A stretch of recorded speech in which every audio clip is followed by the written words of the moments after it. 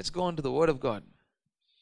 Very excited about what God has been speaking to us from this morning, from the time we came in.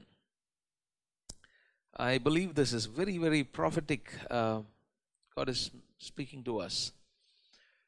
At the beginning, when Pastor prayed and began the service, he's repeatedly mentioned a few things that are at the core or the crux or the complete content of this morning's message that God has given to me. He does not know what I'm going to preach, and I don't know what he's going to pray. Right? But the Spirit of God leads us so wonderfully. God is here in this place. Hallelujah. That's all I can say, and that is true. Amen. We're not making it up, but that's true. He prayed that God is sovereign. Mentioned that a couple of times. And then he prayed that God would do beautiful things. He's made our life beautiful. He also prayed repeatedly, mentioned our times are in His hands. Our years are in His hands. In His time, He does things. And that's exactly the passage that we're going to look at this morning.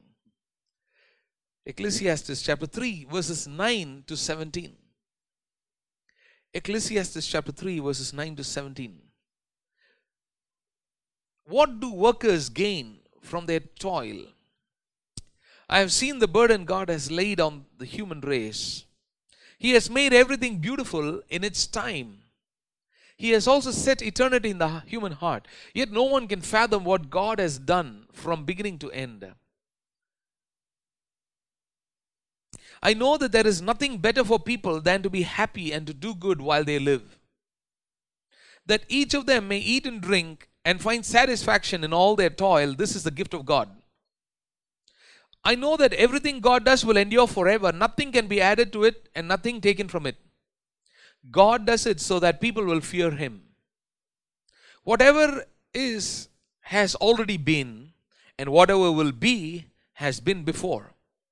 And God will call the past to account. And I saw something else under the sun.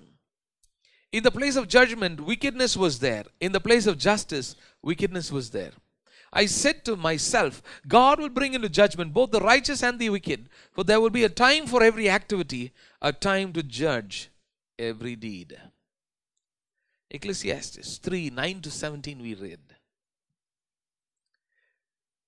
Talking about the book of Ecclesiastes, reading a passage from the book of Ecclesiastes, we need to understand the larger context or what this preacher, this wise man is talking about. Now, firstly, it is assumed that it is probably Solomon who wrote Ecclesiastes. There is no internal evidence in Scripture that Solomon actually wrote it, but it seemed to point to Solomon because he clearly says there is no one wiser than me. So most likely it is Solomon. The whole point of this whole book is this, simply this. Everything in life, everything in this world is meaningless. It's vanity. He talks about how wisdom, learning, knowledge, toil, pleasures, accumulation of wealth, all that you build up in life, everything is meaningless. One day somebody else is going to come and enjoy whatever you do on this earth. But the point he's making is because everything is temporal and there is no permanent happiness in this changing world, he points out that there is something wrong that has entered this world. And there is no way for man to fix it. Interestingly, he neither talks about God's attempt to straighten out this world. He's not talking about that also.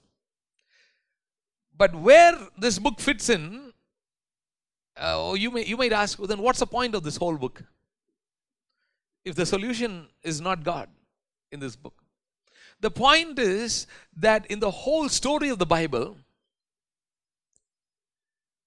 in the creation of God, the fallenness of man, and the redemptive plan of God,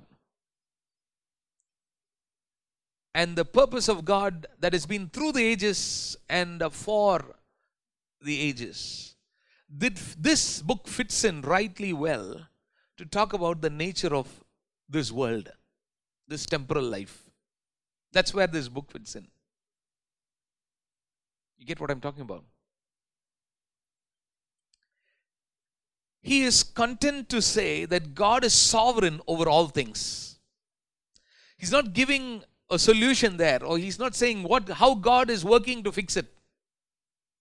But he simply says that in the midst of all this, there's evil in this world, life is meaningless, and there's no permanent happiness in this temporal world.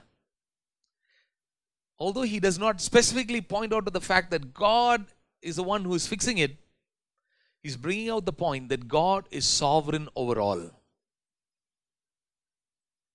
You get it? That God is above all.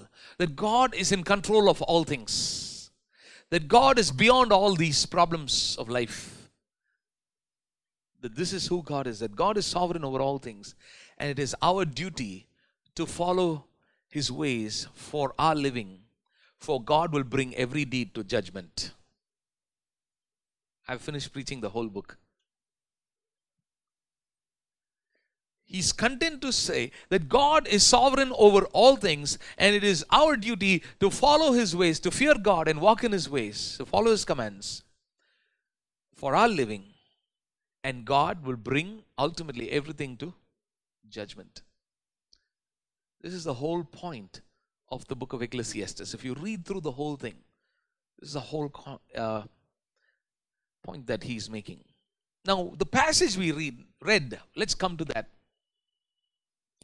Now, why I described or talked about the whole point of this book is only when you understand the larger picture of what the author is saying, what the Spirit has inspired the human author to write, then we will understand what this chunk of passage that we read really means. Otherwise, we could be saying something out of it, or we can be making out something out of it. So simply the title for this morning's message is God is sovereign. God is sovereign. Let's go back to the passage, revisit it again. One reading is not enough. Let's read it again. Ecclesiastes chapter 3, 9 to 17. What do workers gain from their toil? Now up to verse 8, he's talking about there's a time for everything. A time to die, a time to live, a time to sow, a time to reap.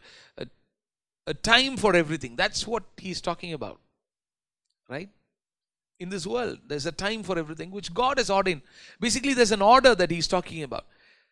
And in that thought process, let's pick it up from there in verse 9. What do workers gain from their toil? Oh, there's a time for everything, but what do ultimately everybody gain? I have seen the burden God has laid on the human race. He has made everything beautiful in its time.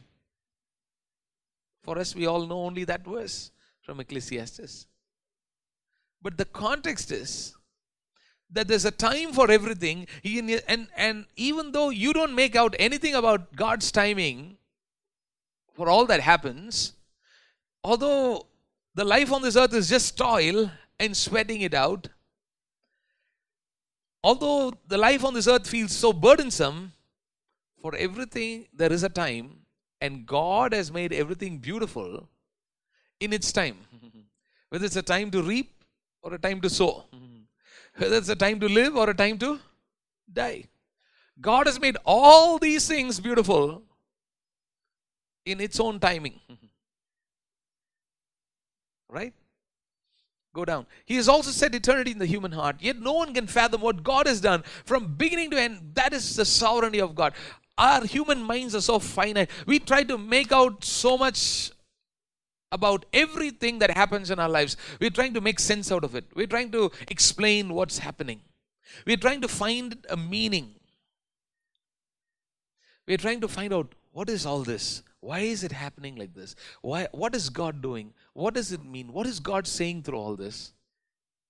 Why all this pain? Why all this suffering? Why all these needs? Why the wicked are prospering and the righteous are suffering? Why somebody is born with an infirmity? We're trying to make sense. We're trying to explain. We're trying to find reasons. We're trying to find an answer. But the point is, God is sovereign.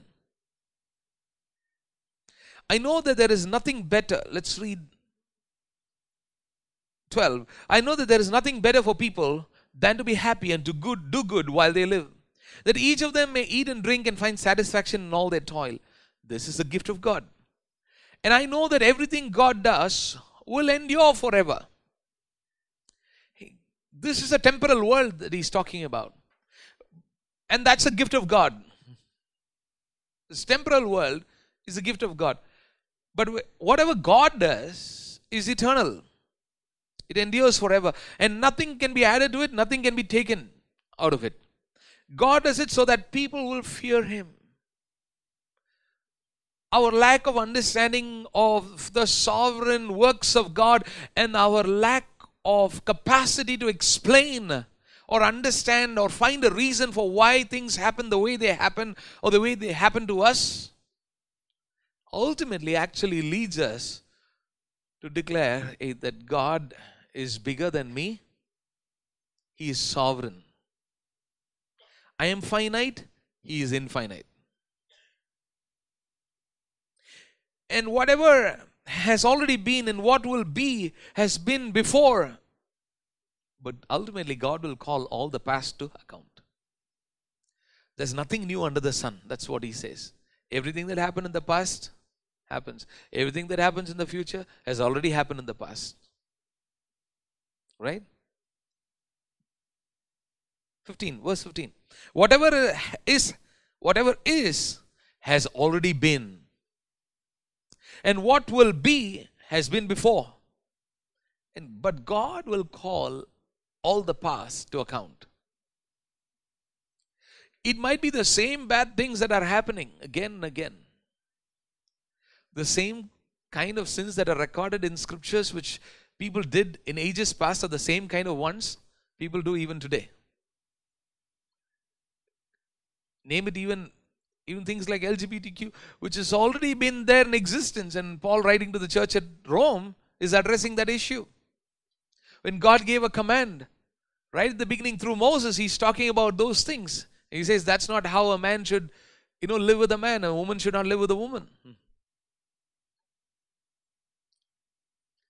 So whatever is has already been, and what will be has been before, and God will call all the past. So even though we see all of this evil and we're trying to process all of that's happening in the world, the good news is that everything will be called to account one day. Basically, simply saying no escape for anybody. Nobody can do evil or nobody can do anything they want and get away with it. But God is going to call all things to account. And I say something else under the sun. 16. In the place of judgment, wickedness was there. In the place of justice, wickedness was there. And I said to myself, God will bring everything, both the righteous and the wicked. For there will be a time for every activity, a time to judge every deed. We're talking about God's sovereignty. You see the display of God's sovereignty here. How He makes all things beautiful in its time. Remember, right at the beginning when God created the earth, and the heavens, and all of creation, after each day, after the day of creation, or the work of creation, God saw that it was good. And so whatever happens, each thing has its own time, but God makes all things beautiful in its time. There's a divine order which causes all things to be beautiful. Amen. Because God is sovereign over all. We just have to appreciate God's sovereignty in everything. We may not understand it. We may not be able to find a reason for why things happen the way it happens. We may not be able to find a solution. We may not be able to explain ourselves to somebody. But God is sovereign, and we just learn to appreciate that God is beautiful and He does everything beautiful in its time. Hallelujah. There's a time for everything, and God makes all things beautiful in its time. We need to this morning acknowledge the sovereignty of God in our lives, that God is sovereign over me. I am not in control of my life. God is in control of my life. Situations and circumstances don't dictate my life. God is sovereign even over all those situations and circumstances which seem to be seemingly controlling us. God is sovereign over them also, because He makes all things beautiful in its time. And so He allows different things to happen. Sometimes it makes us feel happy. Sometimes it's painful. But yet God is sovereign over all of them, because He makes all things beautiful in its own time. God's order is beautiful. Divine timing is beautiful. Hallelujah. He has set a time for everything, even though everything seemed to be meaningless for us. In the sight of man, everything is meaningful, but God's order is beautiful. He has ordained everything beautifully in its time. We need to recognize this morning that God's acts are beautiful, even though we may not understand them, even though it doesn't make sense to us. What seemed to be out of control and not in the right timing, what seemed to be making no sense, are still all beautiful in God's timing. That's where the faith aspect comes in. Hallelujah. Amen. If everything is 100% explainable, understandable, reasonable to our minds, then we don't need God at all. There's no need for faith at all. But God has called us to live a life of faith. In other words, it's simply an adventurous life. Amen. Hallelujah. In the midst of all your troubles, in the midst of all your needs, you may not have a job, you may not have income, you may not have enough education. Your health may be going down. You may not have things that you wanted. You may not have a happy life. You may not probably have the happiest husband or the greatest husband that you wanted. And life at home may not be the happiest for you. You may not be the richest one. You might not be living in a palace. You might not have the greatest job. You might not have the greatest income. You may probably be carrying a great amount of burden in your life. But I want us to know that God's order is beautiful. He does everything beautiful in its time. There's a time for everything. There's a divine order in the midst of your chaos. There's a divine order, and God is doing beautiful things in its own time, which you and I probably may not be able to see in the midst of the chaos around us. Man sees the chaos and experiences it, but God sees divine order, and He is making something beautiful in its own time for His glory. Hallelujah. God is sovereign. Amen. Hallelujah. That's what the preacher is saying here. That's what the scripture is saying here. The display of God's sovereignty is seen and experienced in how He makes all things beautiful in its own time. The display of God's sovereignty is seen and experienced in how God makes all things beautiful in its own time. It answers the question of what is the meaning of all that happens in life. What is the meaning of all that happens in life? Simply this: God is sovereign. It helps you to know, you and I to know that God is sovereign. It helps you and I to fear God. It helps you and I to walk in His ways. It helps you and I to know that there is someone who's far beyond us. But the good news is that He has not planned and purposed anything for our evil or for our destruction, but for our good. Because He makes all things beautiful in its time. Hallelujah. Hallelujah. Amen. Secondly, how God is sovereign. What do you find here? Look at verses 12 and 13. I know that there is nothing better for people than to be happy and to do good while they live, that each of them may eat and drink and find satisfaction in their toil. This is a gift of God. You find the sovereignty of God. When you recognize God is sovereign, when you know that God is sovereign, we can live a contented life. That's what he says. Is nothing better. I know that there is nothing better for people than to be happy and to do good while they live, that each of them may eat and drink and find satisfaction in their toil. This is a gift of God. Find that satisfaction in what God has entrusted to you. Be content with what you have. You experience God's sovereignty in your life.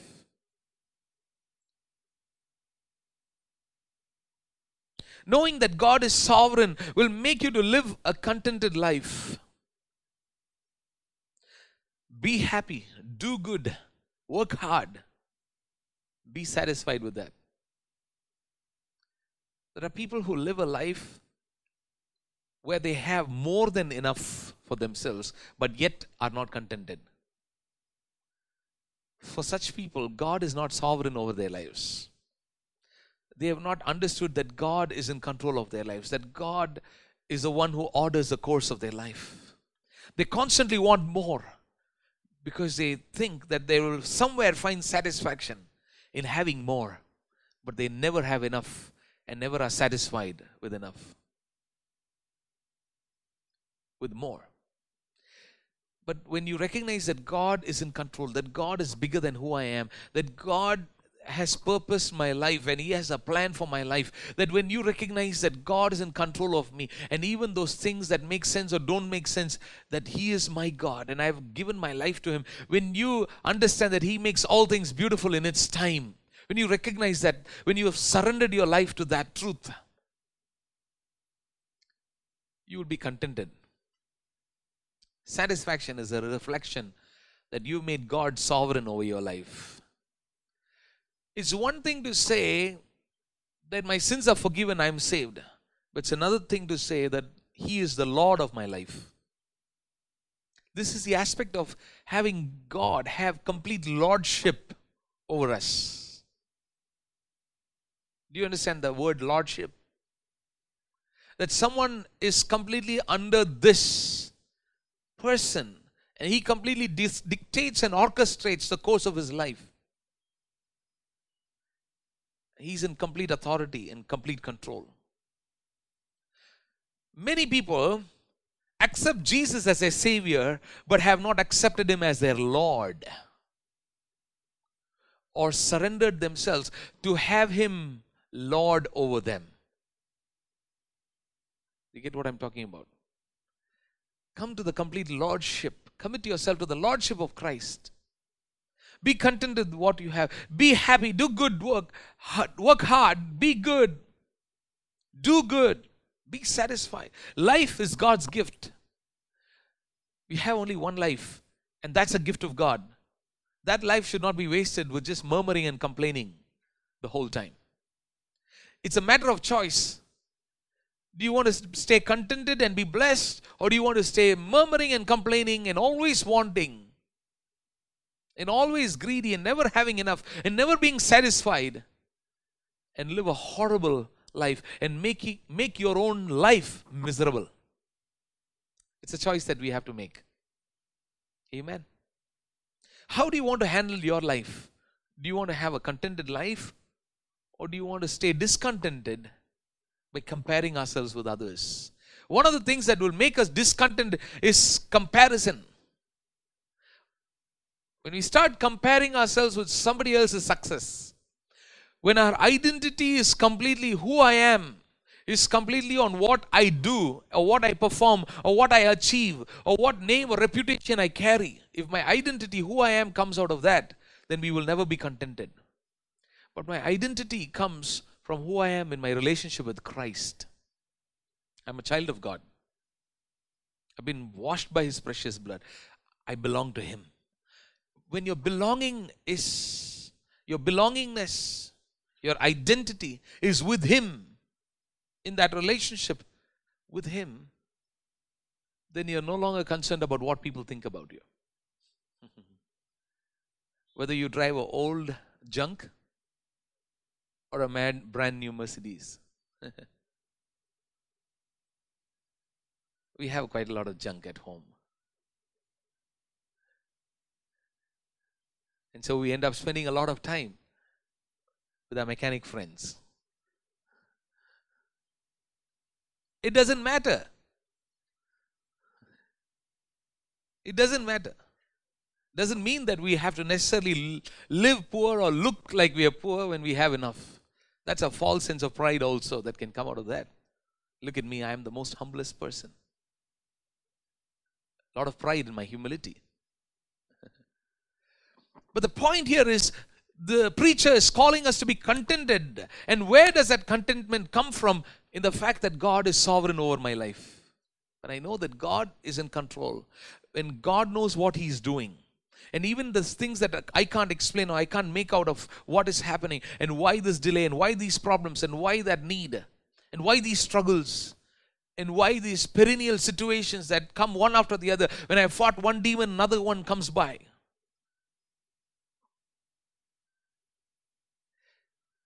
When we can't understand all of this, we know that God is sovereign and He makes all things beautiful in its time. And God's sovereignty is displayed in making all things beautiful in its own time, even though I don't make out of it, because my mind is finite. My understanding is very little. I don't see the big picture. I only know yesterday and today. I don't know tomorrow. Amen. And God also chooses not to reveal everything about tomorrow to us. He wants us to walk by faith. Whom will I marry? Where will I settle? What job will I take? What profession will I pursue? What kind of a family will I live with? Where will I settle? Will I be able to buy a house? What will I do in my life? How will my children be? What will their future look like? There's always a big question mark. And one of the biggest prayer points that most of us would have is pray for my future. Or the biggest question that everybody wants to solve is, what is God's will for my life? I think God's will for your life is simply settled in the understanding that God is sovereign over my life. Hallelujah. Amen. I don't have to be asking that question at all. Because when God is sovereign over my life, only His will is going to be fulfilled in my life. Because He's making all things beautiful in its own time. Hallelujah. Amen.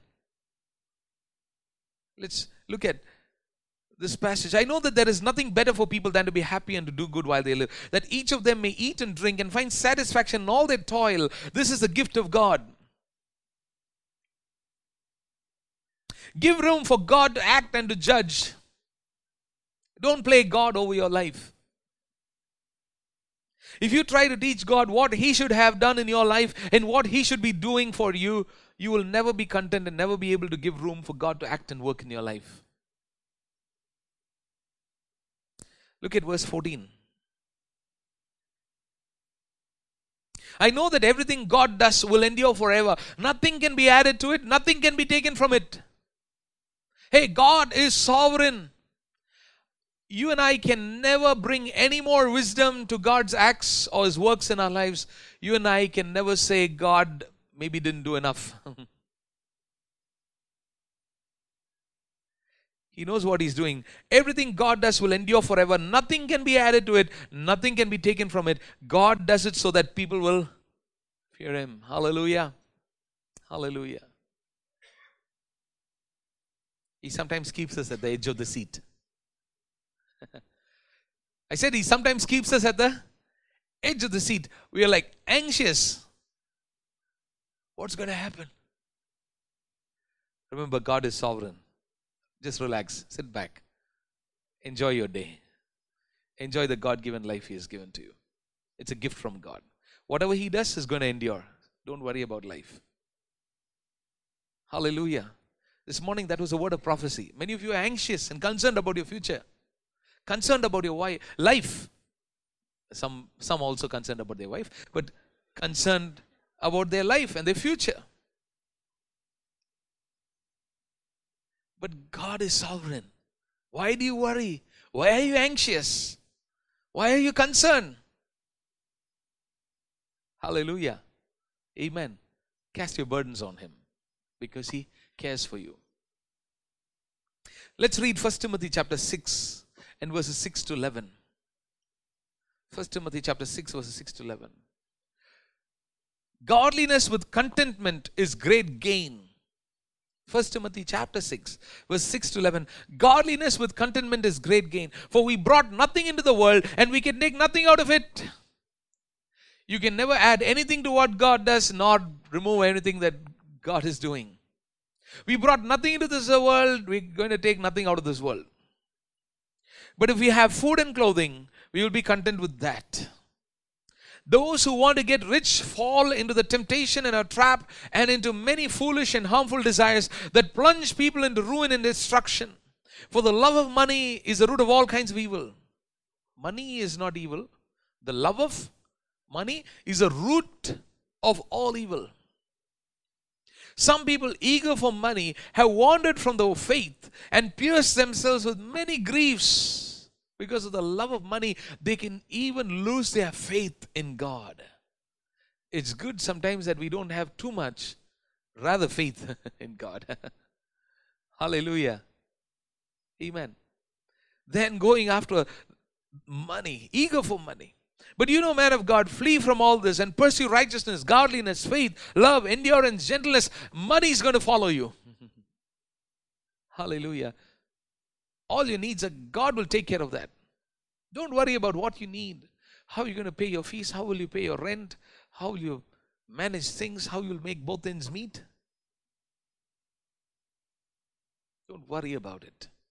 Godliness with contentment is great gain. Just be content with God, where God has placed you in life right now. Be content with what God has given to you right now.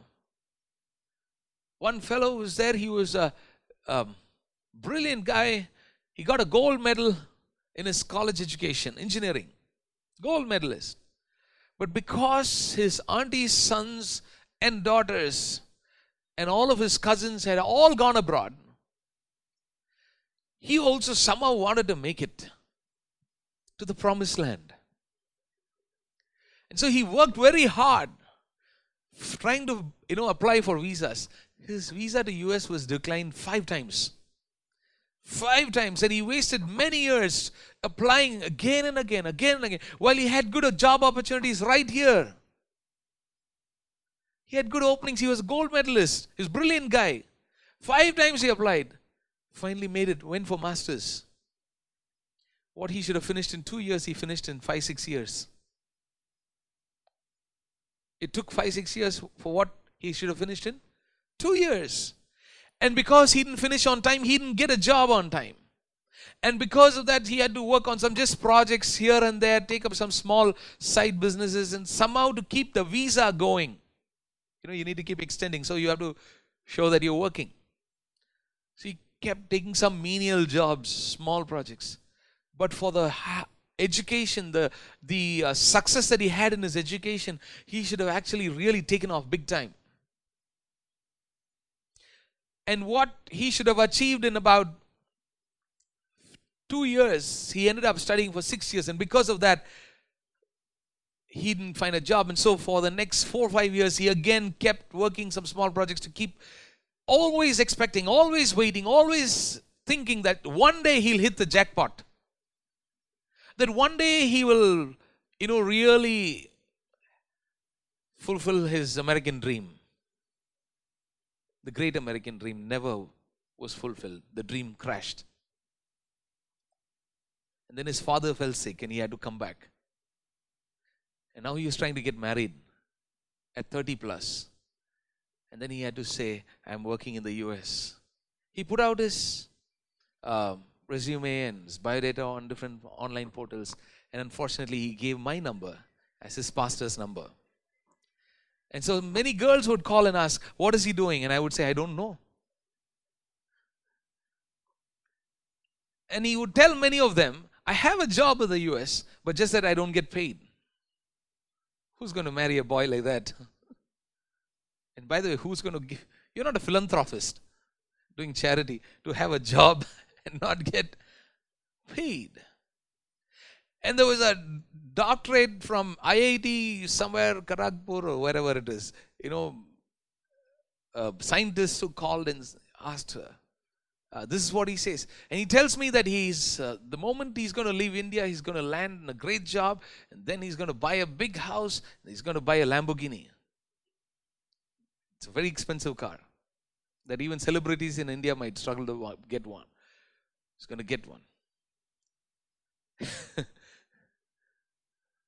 He had to make up a lot of things to give a lot of big picture to many people.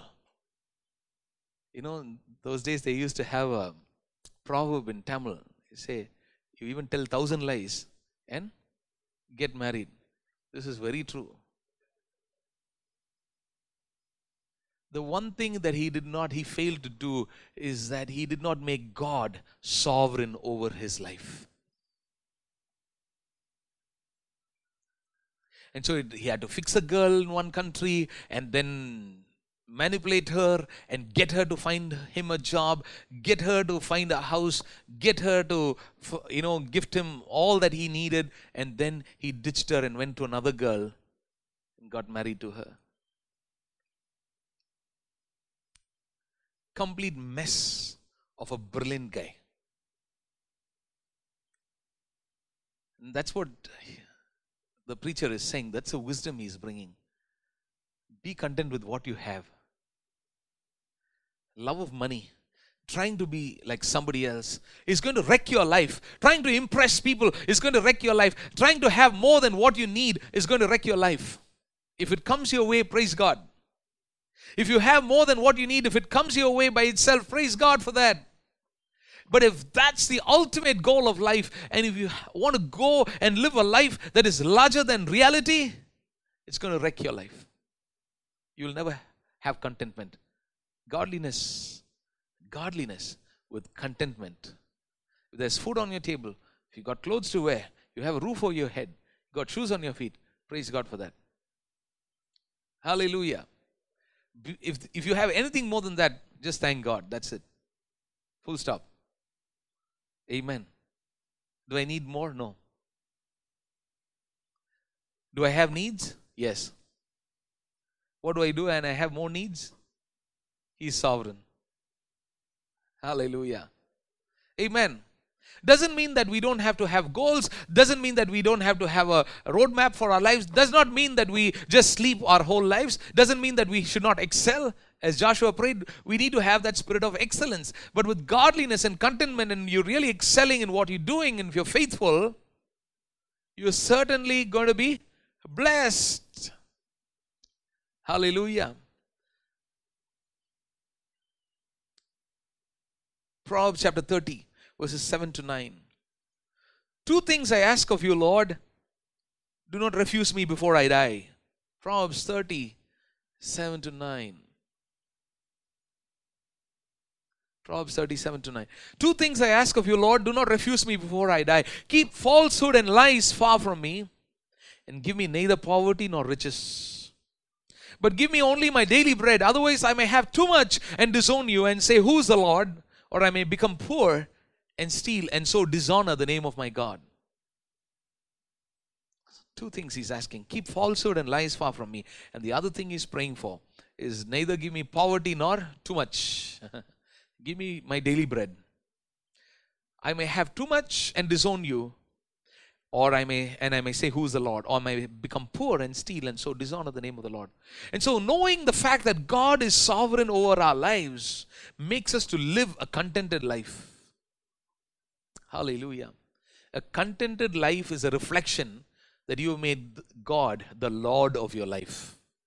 That He has complete control. He is in complete authority. You have submitted and surrendered your life to the place where you say, it's all in His hands. He makes all things beautiful in its time.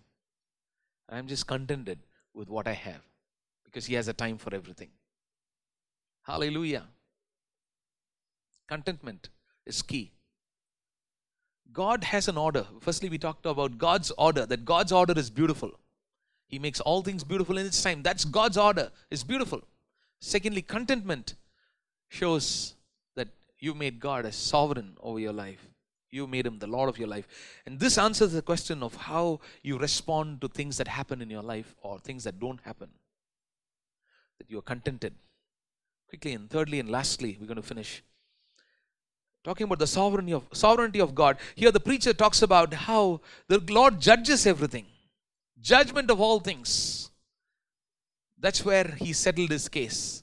I don't understand. I don't know. I can't deal with it. But God judges all things. Verse 14 to 17. I know that everything God does will endure forever. Nothing can be added to it. We're reading from Ecclesiastes chapter 3, verses 14 to 17. I know that everything God does will endure forever. Nothing can be added to it. Nothing can be taken from it.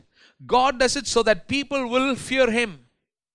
Whatever is has already been, and whatever will be has been before. And God will call the past to account. And I saw something else under the sun. In the place of judgment, wickedness was there. In the place of justice, wickedness was there. Isn't that true of this world? The place of judgment, the place of justice, what is there? Wickedness. But I said to myself, God will bring everything into judgment, both the righteous and the wicked. For there will be a time for every activity, a time to judge every deed. So when you say there's a time for everything, there's also a time for judgment of all things. God is sovereign. Hallelujah. Would you make God sovereign over your life? Therefore, fear God and follow Him. That's the command. That's the conclusion of the matter. In fact, when he concludes the whole book, he says the conclusion of the matter is this. I like how it says in Tamil. Kariyathin. It's very beautiful. The conclusion, when you sum up everything, plus, minus, put everything, calculate everything and see, finally, what is the final conclusion of everything? Fear God. Walk in His commands. He will judge all things. And so whatever injustice, wickedness, all will be judged by God. Sovereignty over His judgment, in His judgment. Are you complaining, murmuring, crying about anything? Are you unsettled in your life? Are you angry and bitter with people and with systems around you? Are you upset with life? Are you upset with what's happening? Are you cursing the day of your birth? Do you feel you have everything that you don't deserve? Do you feel that you have everything that you don't deserve? Are you never happy because of the evil that has affected you? The Bible says that God is sovereign in judgment. Sovereignty in judgment settles everything that looks so meaningless and unjust and unfair. What looks so unfair to you? What looks so undeserving to you? What looks so unjust to you is all going to be settled when finally God judges the world. Hallelujah. So let's rest until then. He has a time for everything. This is how He makes beautiful, everything beautiful in its own time. Amen. That answers the question of what is the final destiny of what happens in life. The final destiny of what happens in this life is that God will judge everything. And so let's relax and wait for God's timing. He makes all things beautiful in its own time. Amen. Hallelujah. And so don't worry. Be happy. Let's pray.